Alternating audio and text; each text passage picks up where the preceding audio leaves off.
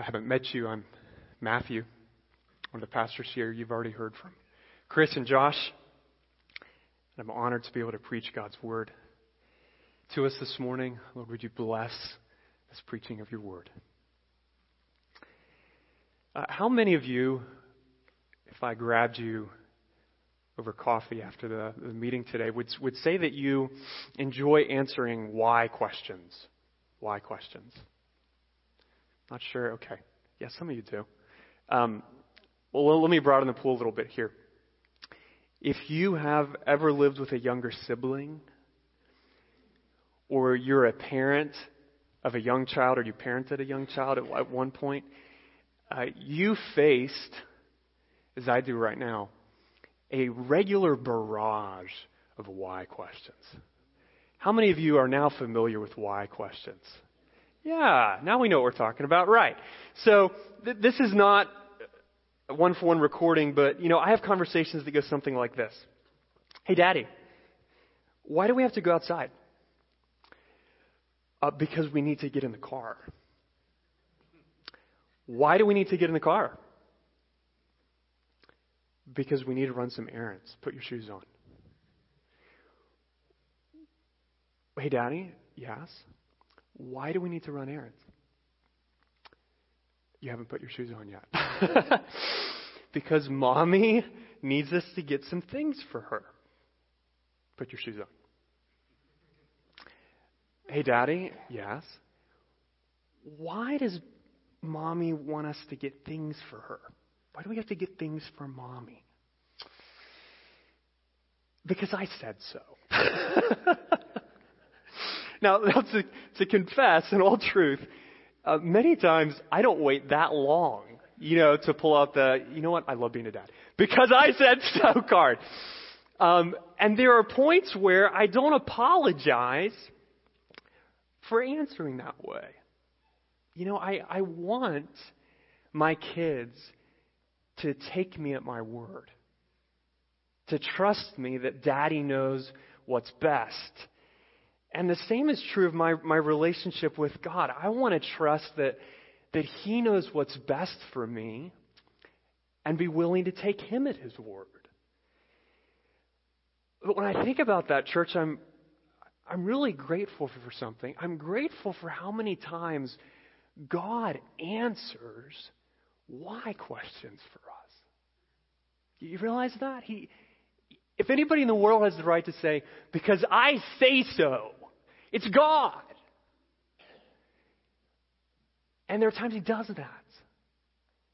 But there are a lot of times He doesn't do that. There are many times God answers big why questions in Scripture, perhaps none more important than this one, okay? Here's the question. Why is God worthy of praise? That's a why question. Why is God worthy of praise? The Bible's filled with commands to praise the Lord, to worship the Lord, to bless the Lord, and I'm thankful that it's also filled with reasons why we should praise the Lord and worship the Lord and bless the Lord. God doesn't leave that why question unanswered. He doesn't just say, because I say so. And Ephesians 1 is one of these places. So read with me beginning in verse 3. Hear the word of the Lord. Blessed be the God and Father of our Lord Jesus Christ, who has blessed us in Christ with every spiritual blessing in the heavenly places, even as He chose us in Him before the foundation of the world, that we should be holy and blameless before Him in love, having predestined us for adoption as sons through Jesus Christ, according to the purpose of His will, to the praise of His glorious grace, with which He has blessed us in the Beloved.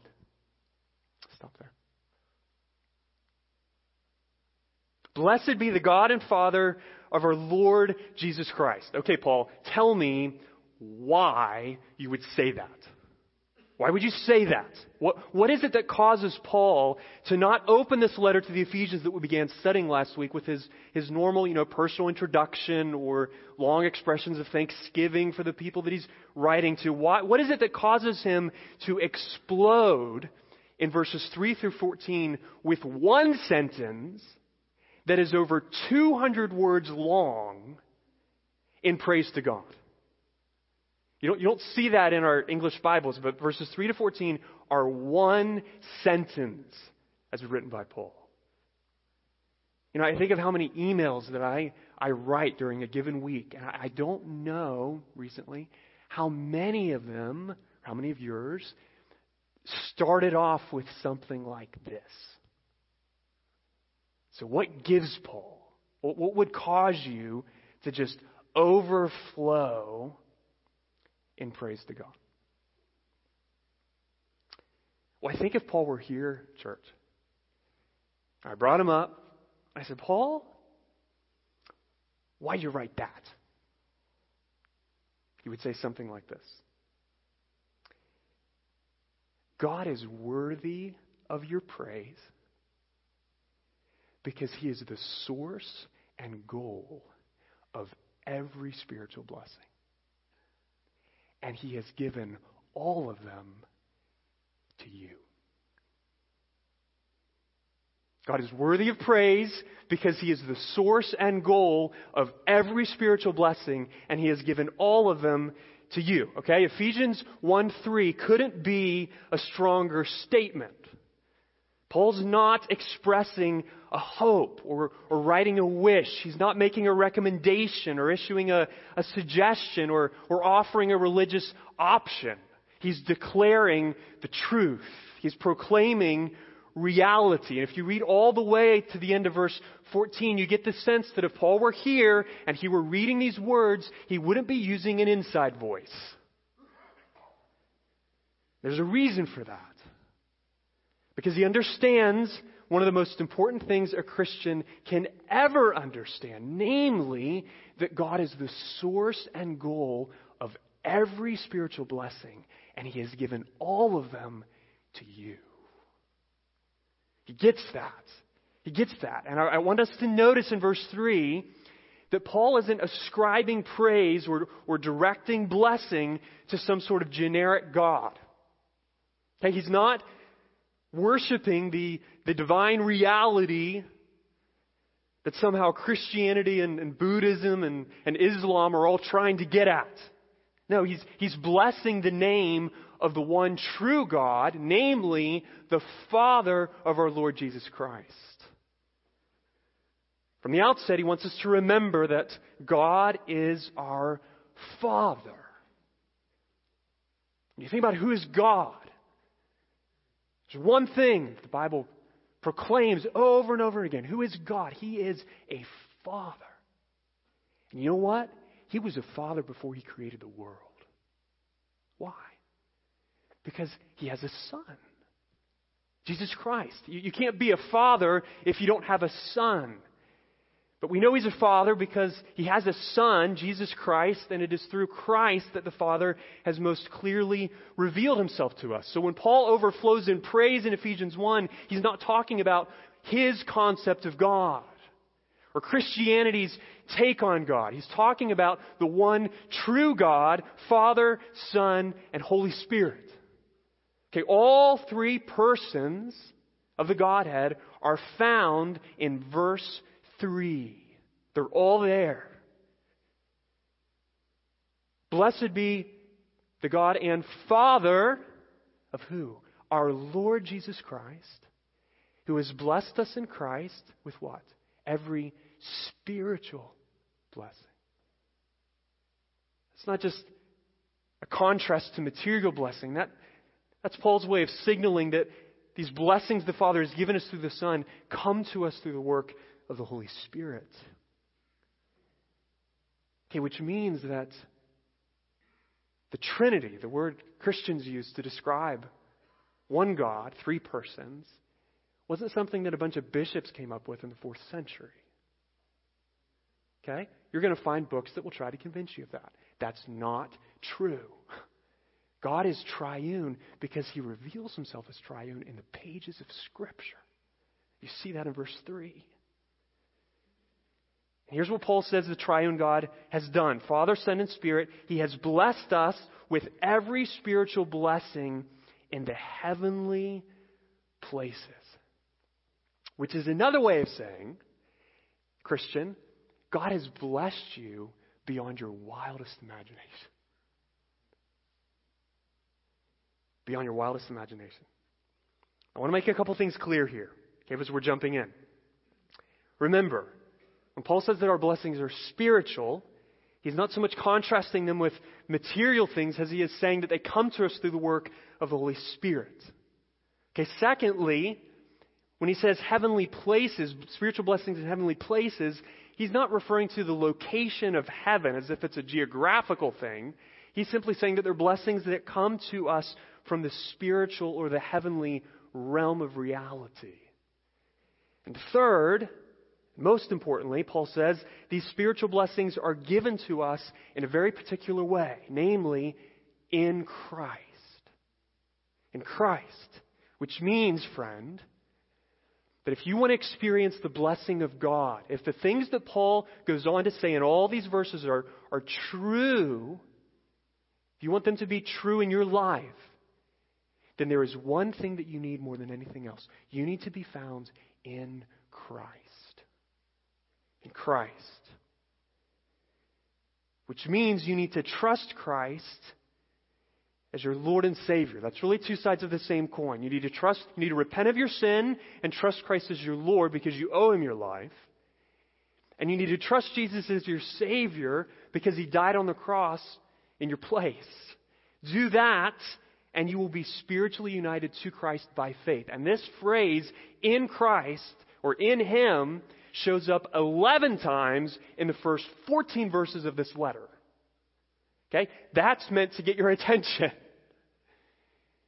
All the spiritual blessings that God has lavished on you, Christian, only come your way in Christ. In Christ. And in Christ, God has given you every spiritual blessing. That means that every good gift your soul needs to know God and enjoy God has already been given to you.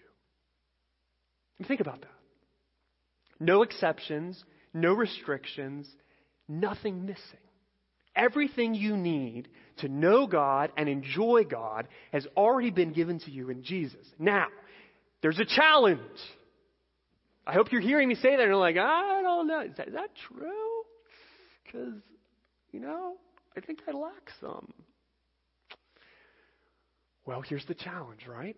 Here's the challenge. Just because God has given us everything we need to know and enjoy him forever doesn't mean that we are recognizing his blessings, appreciating his blessings, or living in the good of his blessings. Right? In many ways, that's what the entire book of Ephesians is designed to do, to help us live in the good of the spiritual blessings God's granted us in Christ. But at the very beginning, Paul wants to make one thing crystal clear. Everything your soul needs, everything your soul longs for, every kind of blessing that you could ever request or imagine, all of them, without exception, your Father in heaven has granted to you already in Jesus Christ. It's as if, to borrow perhaps a bad analogy, if you're in Christ in a spiritual sense, you won the Powerball this week. You are unbelievably rich if you're in Christ. Unbelievably rich. It's like if spiritual blessings were a Christmas list, then Christian, God has given you everything that was on your list, everything that you forgot to put on your list, and everything that you didn't even know could go on a list. Every spiritual blessing.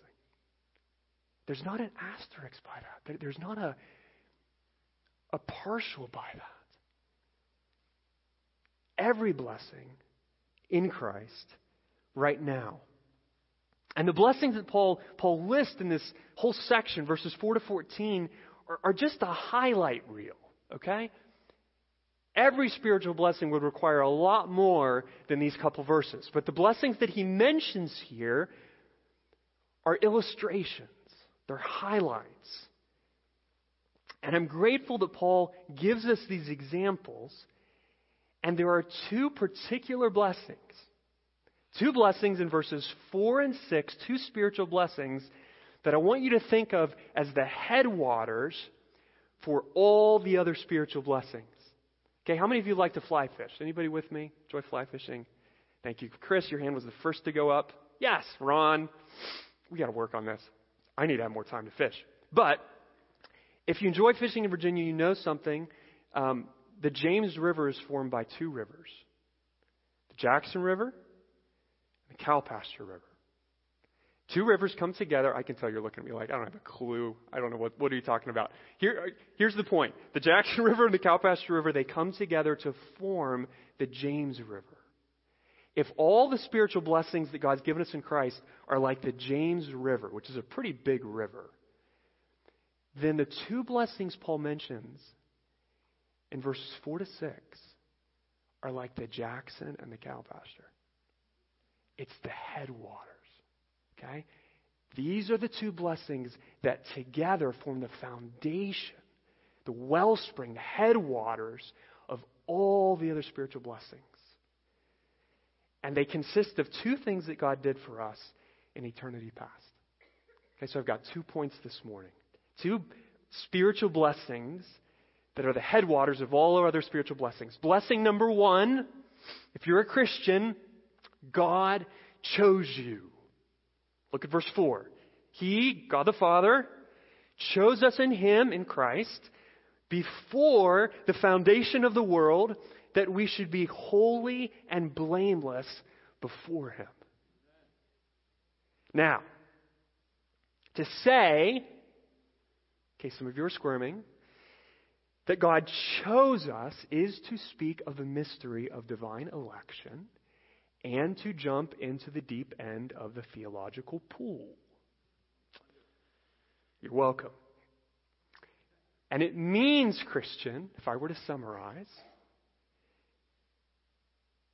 that the reason you are a Christian, the ultimate explanation for that fact, has everything to do with God and nothing to do with you.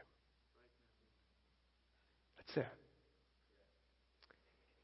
And the reason for that is very simple. God is not a celebrity looking for a fan club, okay? He's a king looking for followers. So what does our king see when he looks out on the world he's created? Psalm 14. The Lord looks down from heaven on the children of man to see if there are any who understand, who seek after God.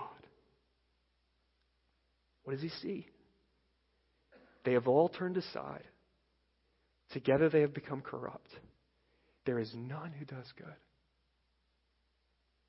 Not even one. I hope you realize he's not talking about terrorists. He's talking about us. The most morally upright person that you know, friend, is not impressive to God. He's holy. We are not. He's righteous. We are not. He's pure. We are not. He can't bear to look at evil. We Google it. We click on it.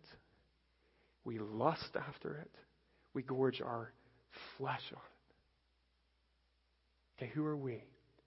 Unholy, blame-worthy. Enemies of God. That's who we are. So what does God do then? What does God do? Abandon us? Wash His hands of us? Allow us to run headlong to hell where we want to go? No. Praise God, He doesn't do that. In an act of sovereign grace, He chooses some to experience what we are not looking for, not asking for and could never deserve, namely the miracle of salvation. He gives you, Christian, a new heart, a new spirit that causes you to do what you would never do on your own, namely to turn away from sin and toward faith in Jesus Christ. He does that. So, Christian, if I were to ask you, to what shall we attribute your conversion to Christ? What would you say? What would you say? Perhaps you would say, because there came a day when I saw that I needed a Savior, and Jesus was that Savior. Why was there a day when you saw you needed a Savior? And Jesus was that Savior. Well, perhaps you would say, because I grew weary of sin. I reached an end of myself. So why did you grow weary of sin? And why did you reach an end of yourself? So many people continue in sin their entire life. No regrets. They die with no regrets. Well, I suppose it was because I was raised in a Christian home, and the truth I heard long ago came back to haunt me. Well, why were you raised in a Christian home?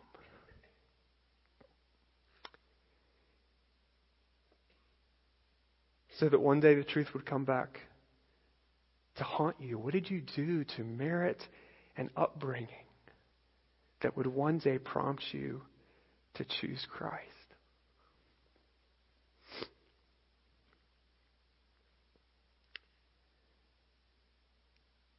Well, here's the piercing answer of Ephesians 1:4. The only explanation for your decision to choose Christ, which I might add is a real decision and an absolutely necessary decision, is that God first chose you. He chose you. And that before the foundation of the world. Okay, why does Paul say that? He chose you before the foundation of the world. You know what before the foundation of the world was meant to tell you? That means that it was before you had done anything that could possibly merit God choosing you. You hadn't even lived yet. And He chose you. Before you had the possibility of earning something from Him, He chose to see you not for who you are in yourself, but for who you are in Christ. And in that light, to set His affection on you so that one day, at just the right time, you would hear the good news of the gospel, look to Christ, and be saved. As John Calvin says, did God then have an eye to us when He vouchsafed to love us? No. No. For then He would have utterly abhorred us. It is true that in regarding our miseries, He had pity and compassion on us to relieve us. But that was because, listen, He had already loved us in our Lord Jesus Christ. God then must have had before Him His pattern and mirror in which to see us. That is to say, He must have first looked on our Lord Jesus Christ before He could choose us and call us. Here's what that means, Christian. God didn't just choose you.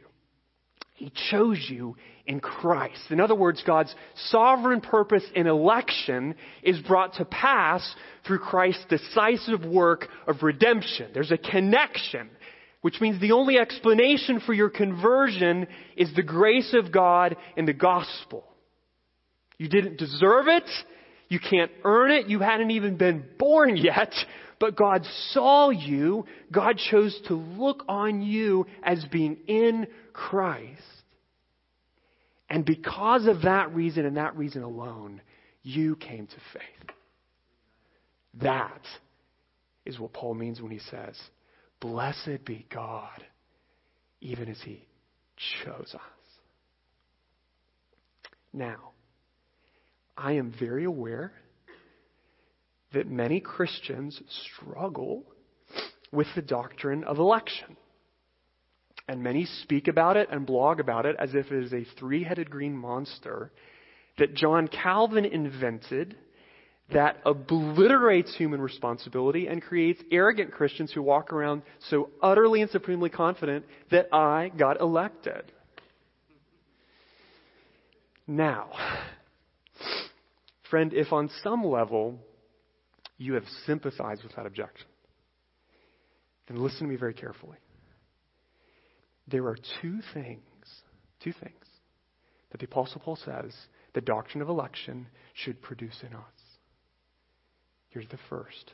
This blessing of election, this headwater of being chosen. First thing it should produce is a deep and abiding humility before God. Okay, there is no such thing as a self-made Christian. There's not. Are you working out your salvation with fear and trembling?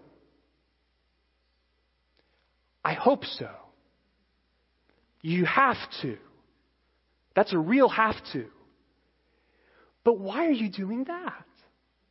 How are you able to do that? God's word couldn't be more clear. The only reason that's happening is because God is at work in you, both to will and to work according to His good pleasure.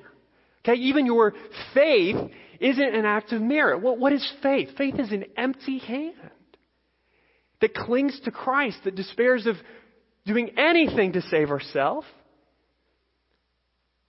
So, did you choose God, Christian? Yes, you did. You have to. You must. But it's only because God first chose you. Okay, which is another way of saying that with this blessing of being chosen, we see that God is the gracious source of all our spiritual blessings. God's the gracious source of them. So, tell me, friend, tell me on what basis are you going to look down on the brother or sister who's sitting next to you on Sunday morning? Or the man or woman sitting across from you on Monday morning? What is the ground of your boasting? Okay, the justification for your incessant comparison and the selfish ambition that says with our mouth, it's all about God, but while we conclude in our hearts, it's all about us. What is the basis for that? What is your grounds for that? What is it that enables you to climb on a spiritual ladder and look down on the world around you? You know what the Apostle Paul would say? You don't have a basis to do that. You don't have a ground to do that. Because God laid His hand on you. That's all. That's all. If you're a Christian, the doctrine of election should make you humble. Second, the doctrine of election should make you holy. Holy. Maybe you think or have heard, well, if God just goes around electing people, well, then what difference does it make whether or not I obey His commands? I'm chosen. See ya. Well, if you were to say that, I would say this.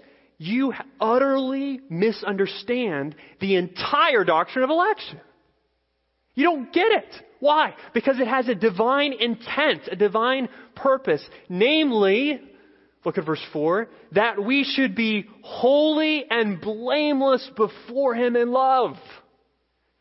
It has a purpose. It's meant to produce something in you. Sovereign, choosing grace has an intent, namely, producing a people for God's own possession who are zealous for good works. So think about this with me. Okay, think about this. How often do we grow lazy in the fight against sin? How often do we just justify a little compromise here or a little compromise there and tell ourselves that we'll get serious tomorrow? How often do we do that? Well, friend, I want to remind you, a purpose older and deeper and stronger than your flagging resolve is even now fueling your fight against sin. It's driving it. It's called the sovereign grace of God. Okay, He chose you for a purpose. He chose you for a mission. He chose you so that He could work something in you that you could never work for yourself. The doctrine of election guarantees that the battle you're fighting against sin right now is not and will never be a lost cause. You are not the underdog in your fight against sin. This is not X-Wing versus Death Star. It's not. Because God's action to choose you in the past guarantees God's power in you in the present. That's the point. That's the connection. If God has chosen you that you might be holy and blameless, then here's what's happening. There is a power from God behind your life and in your life that, by the way, raised Christ from the dead that is even now working to make you holy and blameless. God's power, not yours. You're not an underdog. So fight the good fight of faith. Let the blessing of being chosen make you humble, and then let it make you holy. Take hold of the eternal life to which you were called because God has taken hold of you. And remember that if holiness to any extent presently marks your life, that's not a cause for boasting. That's a cause for thanksgiving. Because God has given that to you. Okay, why is God worthy of praise? 2 Headwater blessings. Blessing number 1, because He chose us. Here's the second one. This is shorter. Blessing number 2, He predestined us. He chose us. He predestined us. I want you to listen to the end of verse 4 so you can hear how it connects to the beginning of verse 5. If you look at verse 4, in some Bibles, the last 2 words of verse 4 are in love. There's a period after before Him, then in love, and it's kind of an awkward break. Well, there's a reason for that. If you translate this section, people argue over the best way to translate it. Because, again, it's one sentence, so the periods are kind of up for grabs, up for discussion. In my opinion, the best place for the period is after in love. Okay? So that verse 4 ends with, He chose us in Him before the foundation of the world that we should be holy and blameless before Him in love, having predestined us for adoption as sons through Christ Jesus. He chose us, having predestined us. Okay, to predestine someone or something is to make a decision beforehand, to predetermine. Now, granted, there's not a clean line of division between God choosing us and God predestining us. I'm not going to give you some crystal clear, well, it's this, not that. Okay, they're related. But if I were to distinguish between them, as I think Paul's doing here, I would put it this way. If election describes God's activity, predestination describes God's purpose. Okay, behind all God's activity, there's a purpose. And so if His activity is choosing us, then the purpose driving that is His predestination of us. His predetermined purpose for us ensures His election of us. Which means if you're a Christian, the purpose behind the activity of God's grace in your life is not random chance. This is really encouraging. Think about this. The purpose behind God's work in your life is nothing less than the Father's intent to share with you the same love that He has had for His Son for all eternity. How's He going to get that done?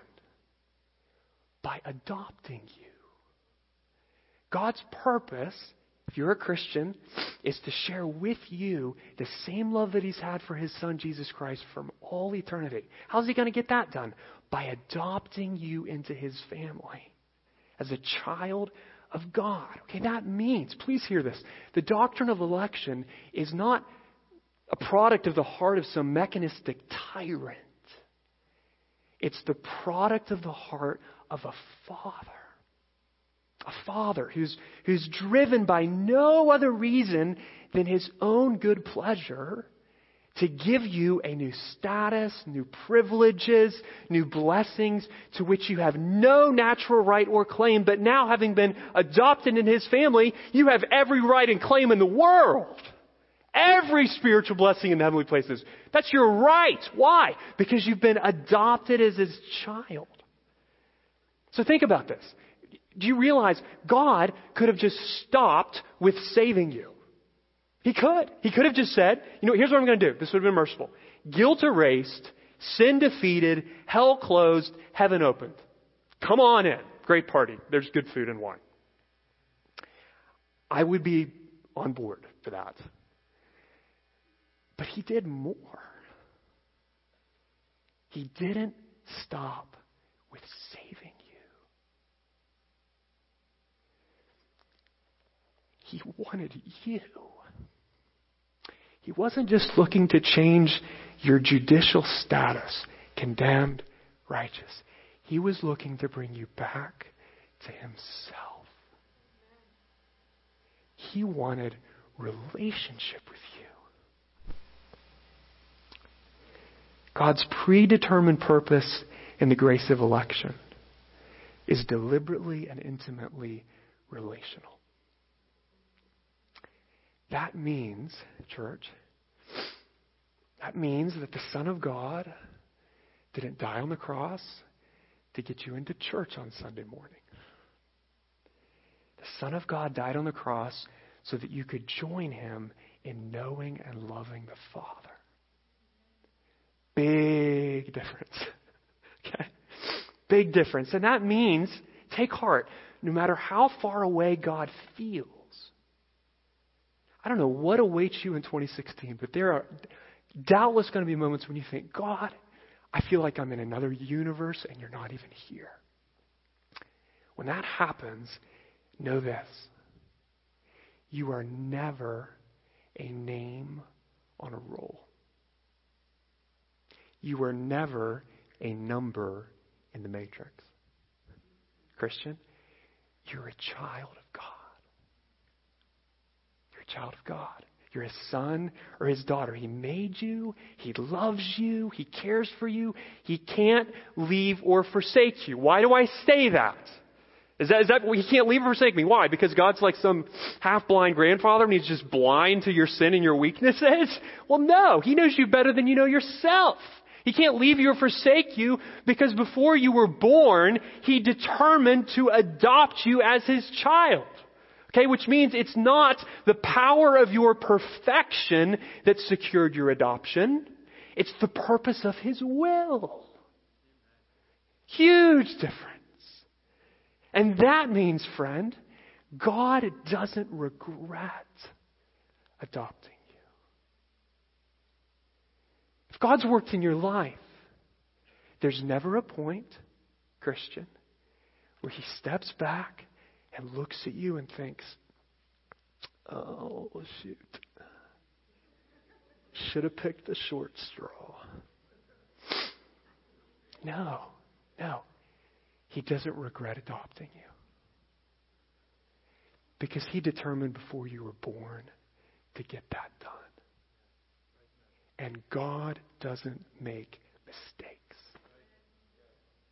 He doesn't make mistakes. Your adoption, your salvation is not something your Father regrets.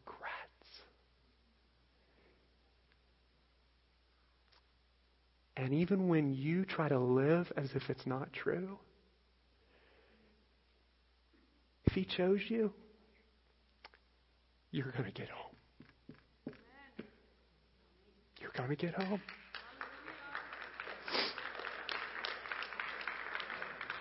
Going to get home.